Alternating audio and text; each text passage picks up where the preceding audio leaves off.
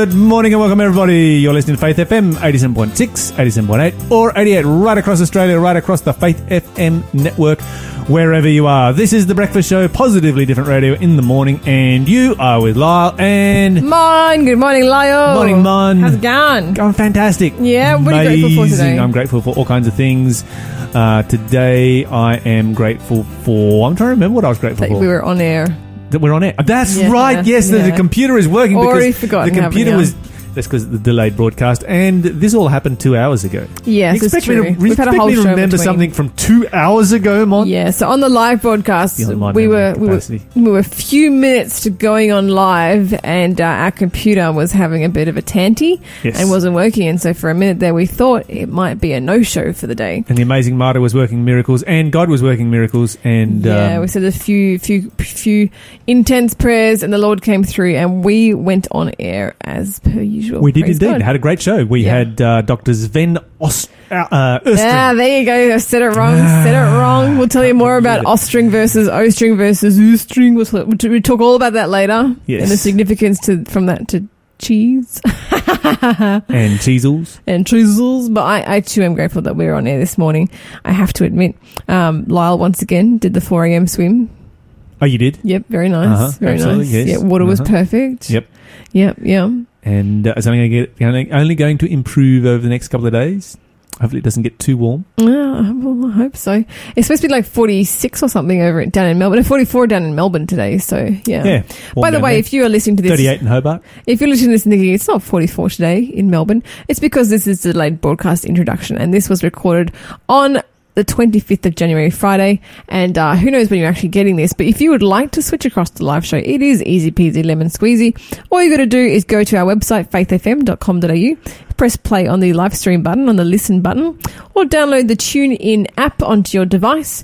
Just do the free version, don't need to pay for that, and search for Faith FM Australia, and listen to us there. You can add us to your favourites, have us in your pocket, plug your aux cord into your car, wherever it is you are, and listen to the live show that way. Yeah, so we remind you about this all the time. We remind you about this all the time. Let me get this right. Yeah, go on.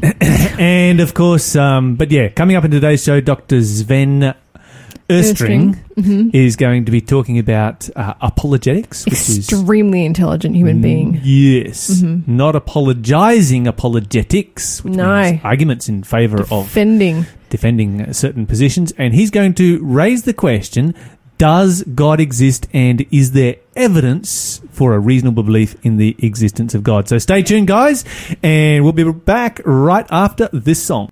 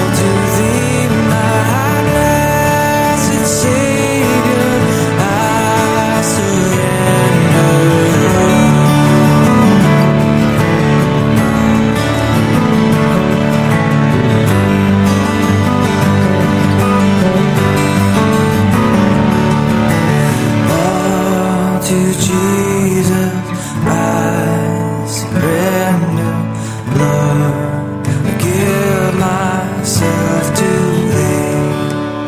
So fill me with Thy love and power, and let Thy blessing fall on me. I surrender all. I surrender all. All to Thee, my blessed Savior. I surrender all. Oh, I surrender all. I surrender all. All to Thee, my blessed Savior. I surrender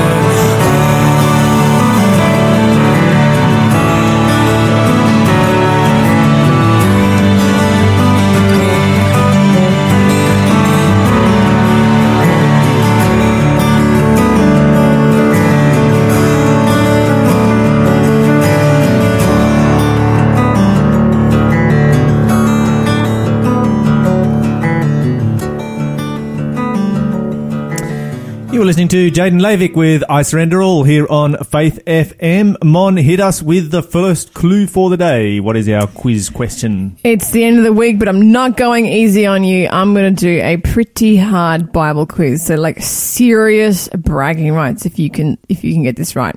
This is a What Book Am I quiz. Clue number 1. Here you find Pharaoh's capturing Giza. Giza? Giza. He set it on fire. Gazer. And later gave it as a wedding gift to his daughter. So in this book, Pharaoh captures a city, sets it on fire, and gives it to his daughter as a wedding gift. Who gives a burnt city as a wedding gift to his daughter? Here, honey, love this char. Have these ashes. Yeah. Well, Gaza or Gezer, it's actually known by both names. It's spelled Gezer, just in case you're wondering. Yep. And you'll even find it spelt Giza. Oh, is it the same place? Mm-hmm. Okay. But it's not Gaza, Gaza. Yep. Mm-hmm. As well? Yeah, all of those. Wait, isn't there a place called the Gaza Strip? Yep. Is this the same thing? Which is near the ruins of the city. Oh, hey! I didn't know that. Oh, all connected. Oh, the plot thickens. It's like Jerusalem is still called Jerusalem, you know. Oh, ha. At least it's spelled the same way. Anyway, give us a call if you... Wait, do you know the answer, Lyle? No. Oh, double prizes. Double prizes are up for grabs as long as Lyle doesn't know the answer. Once he's figured it out, we'll go back to single prizes. But for now, give me a call. 1-800-FAITH-FM. That's 1-800-324-843. Or text your answer 0491 064 669. Or message us through any of our social media platforms if you can get it right before Lyle. I'm going to send you 2 prizes today. All right, there it is. The challenge is out there. So unhappy about it. He hates this. I do. I know the story. I don't know the book. Oh, look at your little ego taking a beating. Yeah, it's taking a smashing right now. Please, if you're like under the age of 12, definitely give us a call. It's just the best thing ever when a kid calls up and like gets it before Lyle does. Anyway, Lyle, I have 2 really great stories to share with you. Well, one interesting and one that almost moved me to tears. I'm going to tell you the story of a man who did die back in 2006. However, a journalist has recently discovered a really beautiful part of his life story and has shared it, and it's gone viral. So his name is John Beale, and he is an American. He actually served in the Vietnam War. And when he got home, it turns out he was still in dire straits, but not because of gunfire, but because of his health. So after he got home to Seattle, Washington, he suffered 3 heart attacks within 1 year of returning from war. Yeah. So they went to the hospital and discovered that he had severe PTSD. So post-traumatic stress syndrome, which is something that many soldiers and war veterans suffer from. Oh, yeah. And it's very serious. And I think we've underestimated how serious PTSD is, and modern science is finding out more and more about how horrific PTSD is to your health. Mm-hmm. The doctor basically said he had only about 4 months to live. That's how bad it was.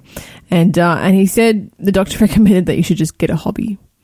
And so, as a means of clearing his head, this fella, John Beale, he went for a walk to the local creek. It's called Ham Creek there in Washington. Interesting name for a creek. I don't want to say it's famous. I want to say it's infamous. And my computer's Is it called Ham Creek because it smells like pigs by any chance? Actually, you're not far off. So did they raise pigs there and sell the ham? No, I don't know why it's called Ham Creek, but he noticed that it was just revolting. So this guy he's going for a walk. He's faced with basically an immediate death, like an end of his life. But he still took particular notice of just how revolting this waterway was. So he says there was yellowed fish, which had been sullied by a nearby sewage plant. So yellowed water, dead fish, broken cars, rotting debris. It was just disgusting. In fact, people were cautioned to avoid getting into the water because they would often emerge from the creek covered in rashes. Oy. Yeah. Who would get into that kind of a creek anyway? I mean, if I saw a creek full of all that kind of rubbish, I'd be like, ooh, this is a toxic waste dump. Stay away from it. Yeah, well, probably kids and stuff. Yeah, and back in the day too. Yeah, exactly. But according to Bill's daughter Liana, the creek actually inspired her father. He said, I did a lot of damage in Vietnam, so why not clean up where I am now before I pass on? That was his attitude. So he started cleaning the river. He first removed all the trash and the garbage. And then he realized the aquatic wildlife was still unable to survive in this creek because the water that flowed, it actually continued into a series of underground pipes. So he removed all the pipes and it became like a hobby. It became a hobby just to keep cleaning this Ham Creek. And sometimes he'd get overwhelmed by just the enormity of having to clean this huge. Can you imagine trying to clean up a creek like this disgusting? He still persevered. And for 27 years, wow, he cleaned this creek. I'm going to show you a picture, Lyle. You're not going to believe this is a before and after. That is Ham Creek before. You have got to be joking. It looks like yellow soup, doesn't it? Yeah. And that is it afterwards. It looks like raw sewage is what it looks like. Yeah, it does. It looks like raw sewage. And it's like the kind of thing, when you get your sewage tank pumped out? Yeah. That's what it looks like in the photo. It's disgusting. The before photo. It's like, and in the after photo, go within 30 meters of that creek. After the photo, it actually looks like you could drink it. Like it looks like a flourishing green oasis. It's beautiful. Looks like a Garden of Eden. It does. It's just incredible. The water That's amazing. Even in the photo, you can see through the water. And he lived for 27 years after they told him he had 3 months to live. Longer. And that's what purpose Okay, so you've got 3 months to live, then maybe this is something worth considering. And I shouldn't joke about that. But yeah. Do something positive. It shows the power of positivity and doing something good, Exactly. And having a game, a goal to aim for, not a game, a goal to aim for absolutely. is so important when you are, suffering from a chronic illness. Well, he said this. He said, I was told in the first year that I took on this task that you couldn't change it, that you could never bring it back to what it was. Well, it's restored. You can do anything you want if you possess an idea with a passion. If you pursue that and you stick with it long enough, you'll change the world. So he passed away 27 years later in 2006. It's like 3 decades after the doctor's original prognosis. Like, that's just enormous. And since his passing, local conservationists have continued on with his legacy, we've continued with the work, and they've actually made the area into a conservation area in his honor. So, yeah, this is... I'm going to post these pictures up online so you can have a look at it. But I just love this story. Like, getting out in nature is very healing, and I think it went a long way to healing him. Lyle. Yes. Before we run out of time. Yes. I'm going to tell you a really cool story. Yes. The world's largest shipping container is ditching fossil fuels and challenging their competitors to do the same. The world's largest shipping container. No, shipping company. Oh, company. I thought you said container. Okay. Company. Do you know who it is? No. It's Dutch. You're Danish. No. I wish you did because I don't know how to pronounce it. We all know this one. Maersk? Yes, Maersk. Thank you. I have no idea how to pronounce it either. I just said that. Yeah, Maersk. We've all seen that on boats and they're containers. Ditching fossil fuel. What are they going to use? This is crazy, right? And so that they're going to ditch it for carbon neutrality. They're challenging all other companies to do so. According to the UN, overseas shipping contributes to about roughly about 3% of world's total carbon emissions, while handling 90% of the world's trading, which I think is actually a pretty good trade-off. It's only 3% that's not too bad to do 90% of the moving around of trade. And makes it incredibly efficient. Yeah, exactly. So developing carbon neutral shipping vessels is no easy task, apparently. So according to the company, an electric cargo truck used for shipping purposes is expected to be able to carry 2 containers and run for about 800 kilometers per charging. So in comparison, a container vessel carrying thousands of containers sailing from, say, Panama to Rotterdam will need to be able to travel 8,800 Ks with short battery durability and no charging points along the way. They are desperately trying to create some innovative developments. And shipping vessels usually run for about 20 to 25 years before they're retired. Mm-hmm. So they actually hope to meet their carbon neutral goal by 2050 by replacing their shipping fleet with clean energy powered vessels within the next few decades. That's pretty cool. Yeah. That is seriously cool. You know what I think they should do I think they should bring back sailing ships. Oh, that would be awesome. Yeah, absolutely. Yes. Yeah, I'm so this down is the for ultimate that. in green energy and green power. Just harness the wind and off you go. Yeah, I'm all for that. Bring back the clippers, and they're such beautiful, beautiful ships. I mean, you look at a container ship today, and it's just the most ugly, square, boxy-looking thing ever. But you look at you look at the clippers that came out, towards the end of the sailing era, and they are the most beautiful vessels that the world has ever seen. And they should bring it back for the big cruise ships. The big cruise ships, they should bring back sailing ships. I should lend you my book. I would so go on a sailing ship. Oh, absolutely. I should lend you my book. I have a really beautiful coffee table book called The Golden Age of Sail. Mm-hmm. Oh, I'm not even really into boating that much, but it's just the boats are beautiful. That's right. You can't help but like it. The boats are beautiful. Give us a call if you want to share some good news that you've heard recently, that you've experienced recently. We would love to share it with the world. Even tell us what you're grateful for. Our number is 1-800-FAITH-FM. It's 1-800-324-843. This is Ali and Leighton with the song Beyond. You speak a word and then it's done. Who am I to question thee? You wrote instructions for the dawn, filled the treasures of the sea, stars filling up the sky, 'cause you command they draw from the place of light that you create.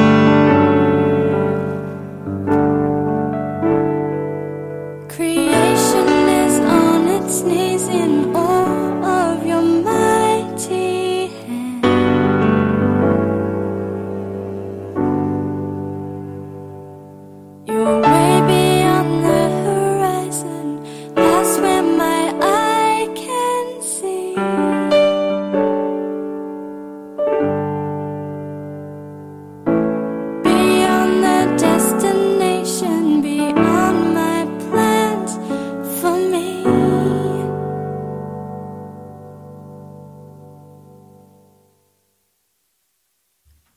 Welcome back, guys. That was Alan Layton with Beyond here on Faith FM. Mon, time for another clue for the quiz. Oh, yes, indeed. I've written down a guess. Let me see it. I've written down a guess. Oh, there's a lot of writing on that page. Oh, down there. No, you're wrong. Lyle's wrong. I'm so happy about Lyle being wrong. Okay, I'm going to give you a second clue for our What Book Am I quiz. Clue number 2 is a quote from this book of the Bible, by the way, not just any book. Solomon built a high place for Chemosh, the detestable god of Moab, and for Molech, the detestable god of the Ammonites. End quote. Where is that Bible verse found in the Bible? And Lyle has it correct. He's just written down the correct answer.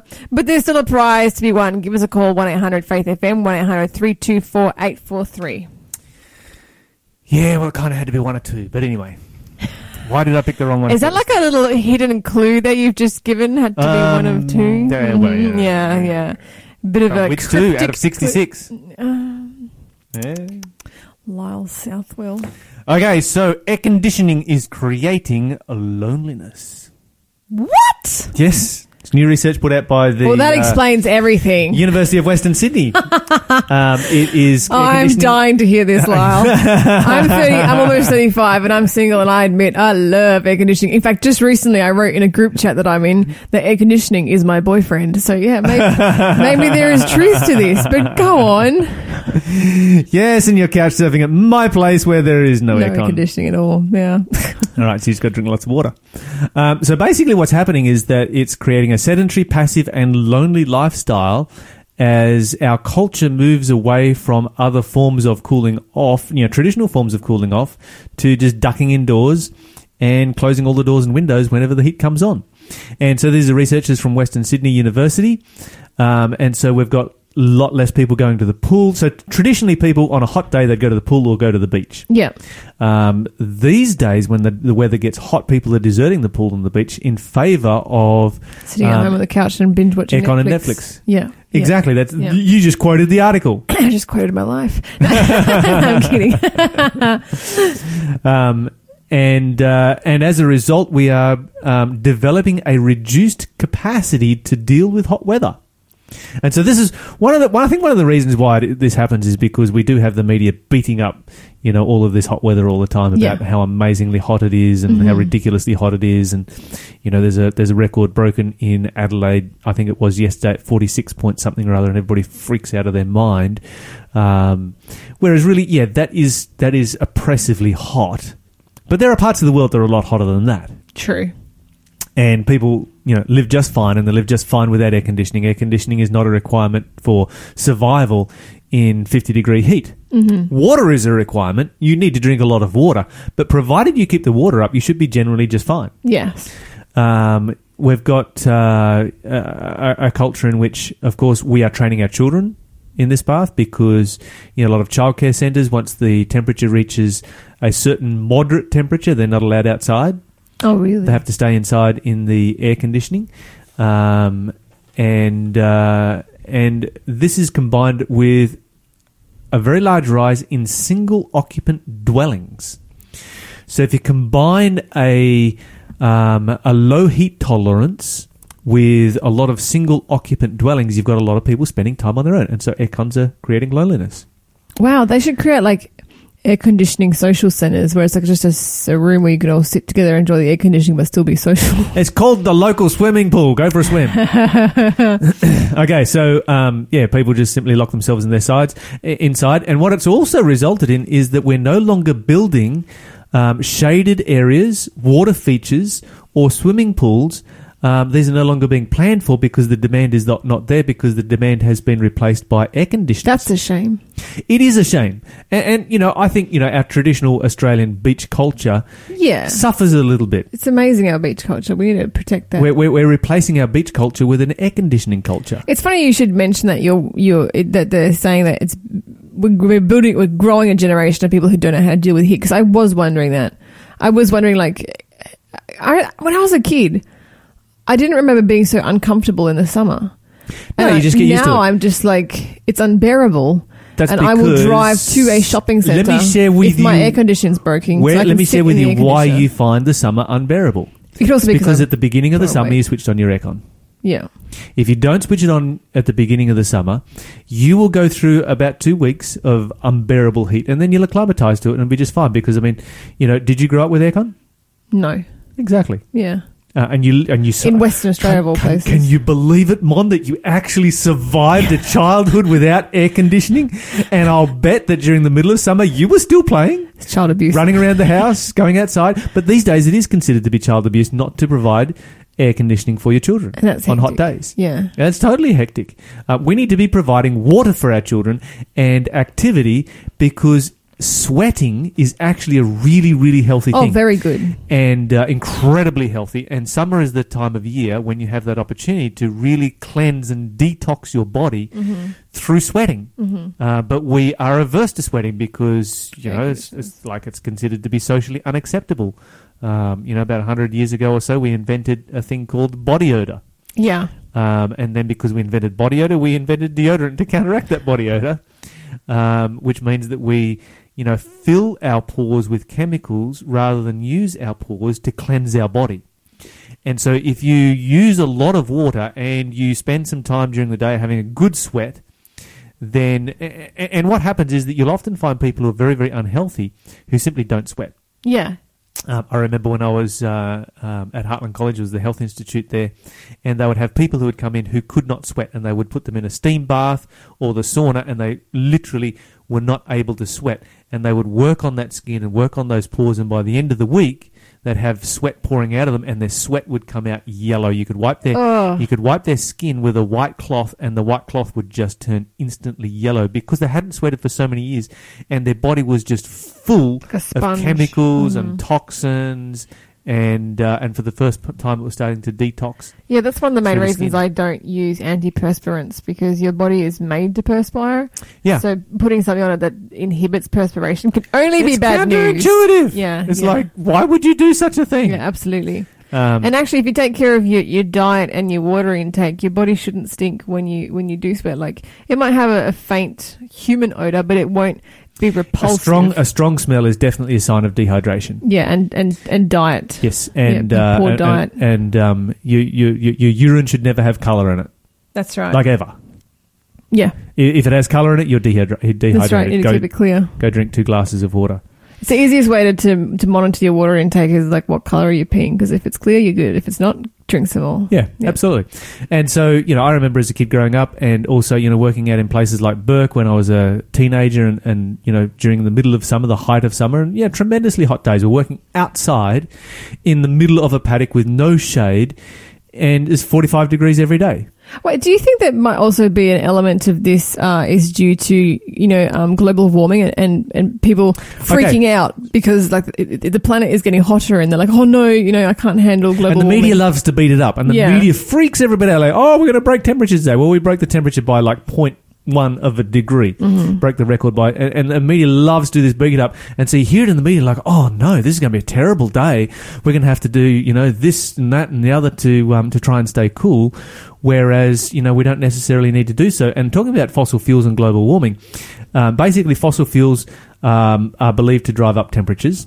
High temperatures create lots of air conditioners. Lots of air conditioners burn lots of fossil fuels. Fossil fuels create high temperatures. Oh, there you go. And running all those air conditioners, of course, you're pumping heat one direction and cold air the other direction. So you're actually creating a lot of heat. And what this is doing is creating heat islands within cities. Where it is significantly hotter than the surrounding countryside. And these are areas that we mentioned before that have black roofs and black roads and very, very poor insulation and air cons running flat chat.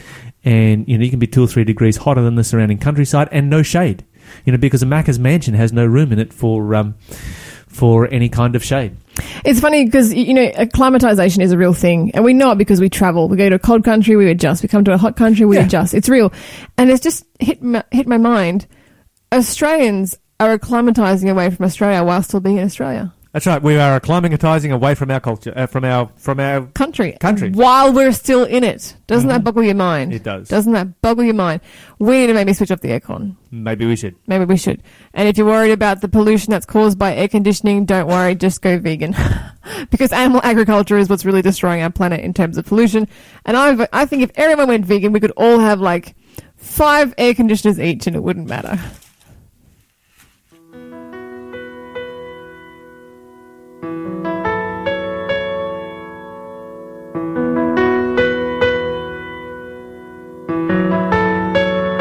We do not know how long we have to live our lives on this earth. Our lives may be 70 years, if by reason of strength, maybe 80.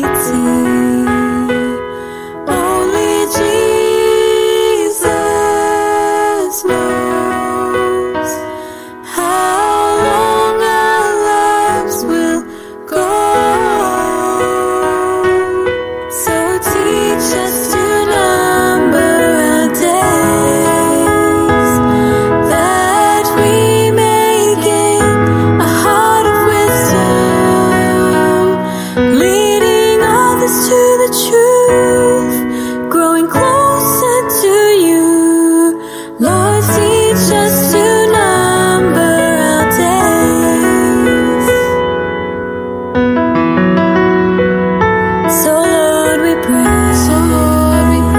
Please take our lives. May we live each day for your glory. Order our steps and change our hearts. May our lives be full of your love. Only Jesus knows how long our lives will go.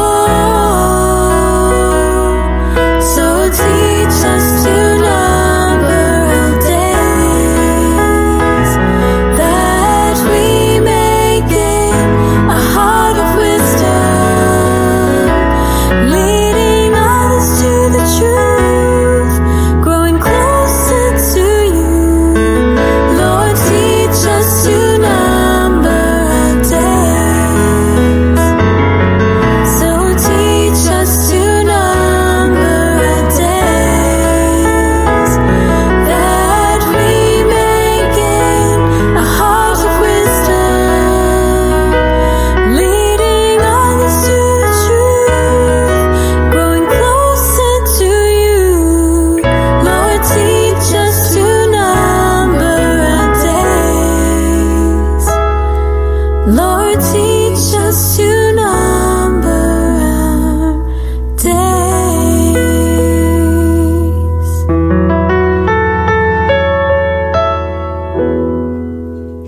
You're listening to Carly Fletcher here on Faith FM, and before we go to our guest interview for the day, we have another clue for our quiz. Yes, indeed. It is our third clue for our What Book Am I quiz. And this is another quote. Surely he is a god. Perhaps he is deep in thought, or busy, or travelling. Maybe he is sleeping and must be awakened. Where will you find that verse? Which book? I was about to say, who might that be? Yeah. But it's actually, what book am I? Yes, what book is it? Give us a call if you know the answer. 1-800-FAITH-FM is our number. 1-800-324-843. You can win the prize here this morning. Joining us in the studio this morning is Dr. Sven Östring. Welcome to the show, Sven. Excellent pronunciation there, Lyle. Yeah, I was practicing that. Thank you for having me. Now, Dr. Sven Östring is a man with many different interests, but one of them is apologetics. And over the last few months, he has been posting up some very thought-provoking posts on Facebook, which have created some interesting discussion. So I've invited him this year, as he's come to this region, to spend a little bit of time with us from time to time, to talk about apologetics, which is basically, what's the definition of apologetics? Well, apologetics is not apologizing. Apologetics is really giving a reason for something. And in particular, what we're looking at here is giving the reason for why we believe in God and why we believe in Jesus. So that's the whole focus of apologetics. Sure. So when you talk to atheists sometimes who, and they're like, I don't believe in God, I don't believe that there's fairies in my backyard because I've never seen them. Yes, exactly. And that is the whole role of apologetics. And look, the question of whether God actually exists is amazing because, the idea of fairies and unicorns, well, you can take it and leave it, right? But imagine that there really is this amazing, all-powerful God who loves us and wants to communicate with us and indeed can do amazing things in our lives. Wouldn't that be amazing to actually discover that person exists and actually communicate with him? Wouldn't that be amazing? That would be truly amazing. And I mean, there's a reason why, different departments around the world spend large amounts of money to try and find out whether there is life outside of this planet. Yes, exactly. And that's the search for extraterrestrial intelligence. Yeah. But this is so much more than that. This is not just So that would be exciting if they found that, but this is way beyond that because it's saying yes there is, and that this person is an all-loving benevolent being who cares for us and wants to have a relationship with us. Exactly. So that's why I'm so fascinated by it.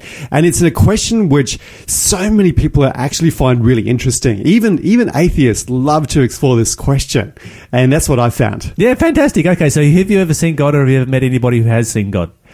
I haven't myself in terms of physically seeing God, but you can find some really, really good evidence or reasons. That's exactly what I want to hear this morning. So share with us some evidences to, share with us some evidences that an atheist, skeptical person should consider in relationship to the existence of God? Because you and I don't question the existence of God. No, we don't. But somebody who does. Okay, so we've got a listener this morning, and they're listening in. They're like, "Yeah, I'm not really sure whether God exists or not."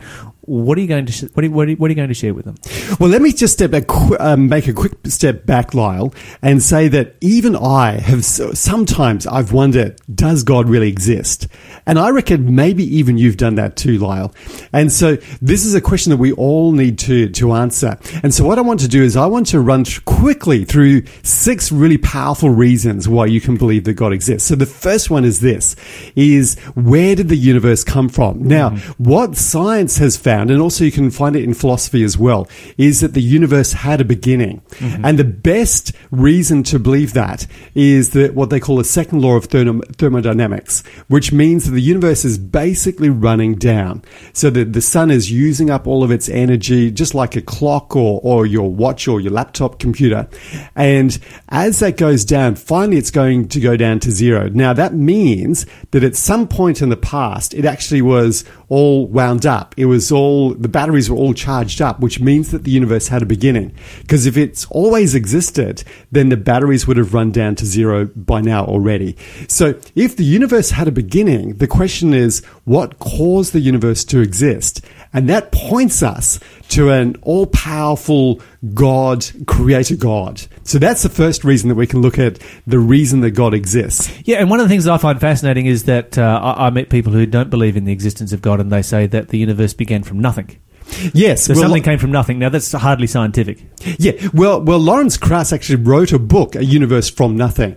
But if you think about that, that is really strange kind of logic. I mean, the fact is this, that the universe is an amazing place to live. I mean, it's huge, and yet it all goes back to nothing if God doesn't exist. And that just doesn't make sense. So in our own experience in life, we always see that there is a cause for what we see around us. The law of cause and effect. Exactly. Okay, so the origin of the universe, yes. What else would we look at? Okay, the second reason is this, is that what cosmologists and astronomers have found is that the universe is actually really finely tuned. There's a whole lot of parameters in the universe, a bit like the parameters in your car, which are finely tuned for you and I and Monica to actually exist. And that's things like the gravitational constant. There's a ratio between the weak and strong forces inside the atoms and things things like that. And they all have to be balanced exactly right. And if they weren't, basically we wouldn't have stars, we wouldn't have planets. So you and I could not exist if the universe was not finely tuned. But that's what we're stuffing up, really. We're stuffing up that fine-tuning with our pollution, our ruining of the planet, and we're seeing the result of us stuffing up that fine-tuning, right? Exactly. And so the question is, how could the universe be finely tuned? And in fact, atheists themselves, like Christopher Hitchens said, this is one of the most puzzling things for them. How could you get this universe to be exactly right just for you and I and penguins and dolphins to exist on this planet? So that points back to someone choosing that this universe with all the parameters actually exists, and that points us back to God. Fantastic. Now, your next point that you're going to talk about is one that I find most fascinating. I want you to spend a little bit of time on this one, and that is the origin of moral values. I mean, seriously, can't moral values just come as a process of, experimentation? Well, the reality is that we just have this intuitive kind of sense that there are moral values and that we should do some things, or we shouldn't, probably is a better way to put it. So you and I know that it is actually really wrong to torture somebody for fun. I mean, there's deep inside of us, there's something that resonates with that. Or, with the Royal Commission, we know that it's wrong to sexually abuse children, and that we could keep on going for a number of other things as well. And if the question is this, where do those moral values come from? Where do they come from? They need an objective kind of foundation.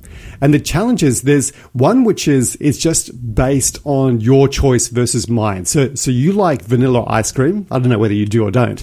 And I happen to really love lemon sorbet. That's my favorite kind of ice cream. And I'll have either as long as it's ice cream. but maybe Monica doesn't really like it. But the question is, if it's our subjective choice, then it's not really wrong. It's just that I don't like torturing people for fun, but you happen to do. And so it's your choice versus mine, your likes versus mine. So we can't get the foundation.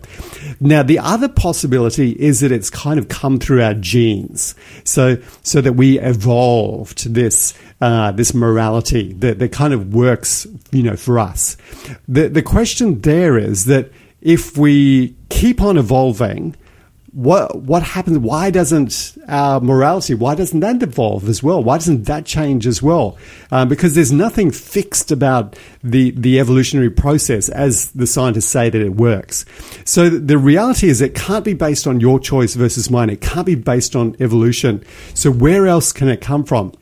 Now, it could come from, say, some people might say it's like the physics, but the reality is this, is when you're out in space and you have two asteroids collide together and they smash into each other, nothing wrong has actually occurred. It's just, an accident, an accident out in space. Just an event. So it can't be based on physics either. What you need is someone who is actually the moral standard that provides that, who is morally perfect, like the standard meter bar that they have in France, somewhere in France. And that provides a standard for all other meter bars, all other meter rulers.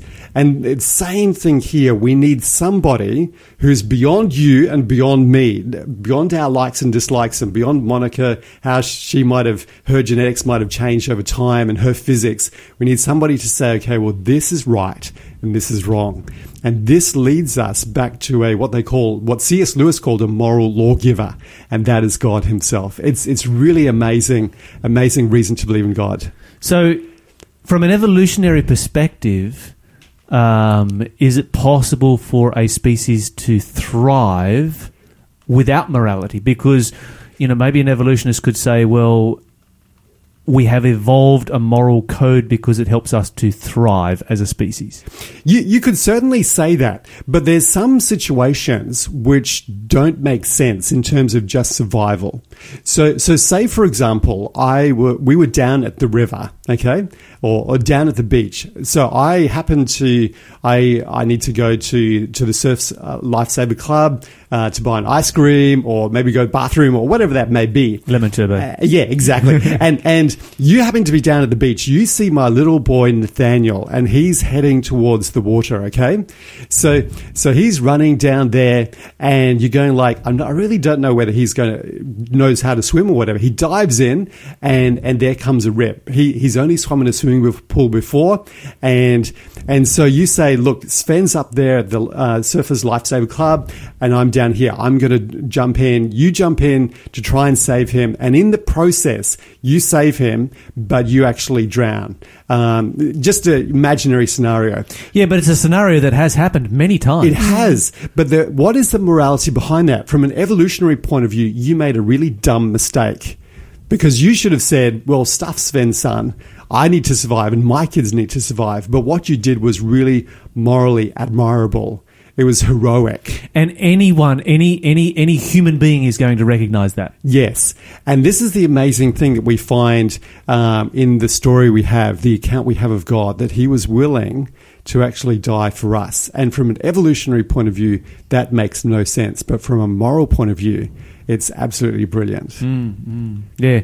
And it reminds me of, you look at many creatures that are out there that have no moral code at all. I mean, they do horrific things in nature. Yes. And survive quite fine as a species. That's right. That's right. Without relationships, without love, without morality, they just, seem to live, to exist, to kill and eat, and to pass on their genetic material. Yes, yes. The other thing with morality as well, which we should consider too, is that morality needs to occur in the scenario that you and I have freedom of choice. So if you and I just are biological, biochemical machines, then there's nothing wrong with what we do. We're just doing things out of instinct. But you and I are different from insects and other animals because we have freedom of choice. You could stand on that beach and you could say, am I going to choose to try and rescue Nathaniel, or am I going to choose to try and survive myself? And that's where morality is really important, that you and I have true freedom of choice. Absolutely. Okay, very quickly, you listed a number of other points here. Long-range prophecy. Now, I like the way you've put long-range in there, long-range predictive prophecy. Yes, yes. Why is long-range different from short-range? Well, I mean, we can all say, look, we can see some clouds out there. It looks like it's going to rain. We have weather forecasts that do it all the time. But, if you were to try and predict political events, economical events, 2,000 years into the future, 2,500 years in the future, whatever that may be, that would be really stunning. Mm-hmm. And, for you and I, we can't do that really. But, God can. If he transcends, if he's beyond time, then God can, he can predict amazing things in the future. And that's what we find in the Bible. Absolutely. And so much of that in the Bible. Life, death, and resurrection of Jesus. Yes, exactly. Now, if you want to, maybe that's one we could dig into in more depth one day. We certainly will. Yeah, I like that one. And a personal experience. Absolutely, share that with me. You can experience God for yourself. That's the key. Yes, absolutely. Sven, thank you so much for joining us this morning. We have only just really scratched the surface here of so many things that we could have gotten into and talked about in more detail. But I'm looking forward to you joining us here on a semi-regular basis as we go through the year to look at apologetic questions. And if you have some questions you'd like answered, give us a call. You know what our number is. We'll be right back after this. This is Grego Pillay.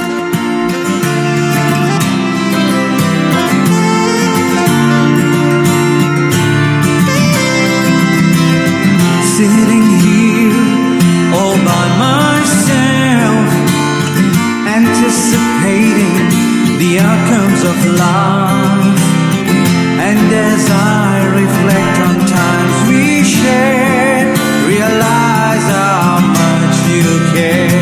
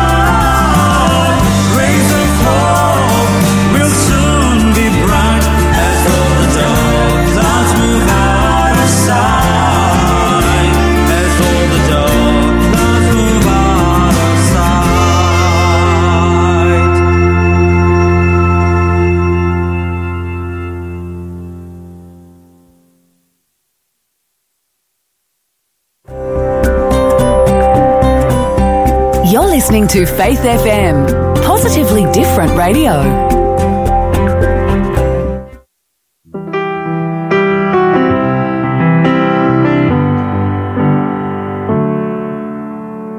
Inside my chest beats a heart. You have always blessed, but I've pushed you apart. I've never had a test that I've passed. My life was a mess from the start, but you smile at me with love. You descend like a dove. You say, child, let me rescue thee. And one day I will stand, I will see your hands, I'll hear your voice as you call to me. But I wait for tomorrow while you weep in deep sorrow and ask me with proud furrow, please dear child, come home. Inside your chest I placed a heart, sanctified and blessed, you're set apart. There'll never be a test you can pass. Dear child, find your rest, a hopeful start. Then cling tight, dear child, my love, soon I'll descend from above. I'll cry your name as you look to me. Then you'll play with the band and sing with the sand as we stand on the glassy sea. But I wait for tomorrow while you weep in deep sorrow and ask me with proud furrow, please dear child, come home. Inside your chest I've placed a heart, sanctified and blessed, you're set apart.